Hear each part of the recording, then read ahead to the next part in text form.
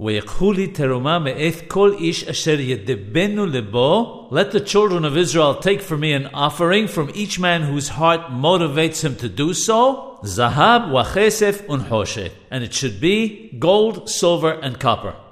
Why did God choose to make the Mishkan, the tabernacle, with gold, silver, and the like, and not with spiritual materials, which appear to be eminently more suited for the purpose? The answer is that it's not because God loves these items, but rather because they are precious in the eyes of man. When someone gives something that he personally loves to God, he automatically brings his love together with it. There's nothing more precious to God than the love he receives from the Jewish people. Therefore, what God should command the Jewish people to bring in order to build the Mishkan is their love. This is obviously not practical, and that's why he commanded us to bring something physical.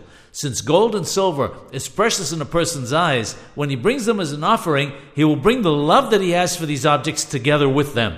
This will demonstrate that his love for God is greater than his attachment to these objects, because otherwise he would not have brought them. And that's why it says, whose heart motivates him to do so, because it's the desire of the heart that God wants.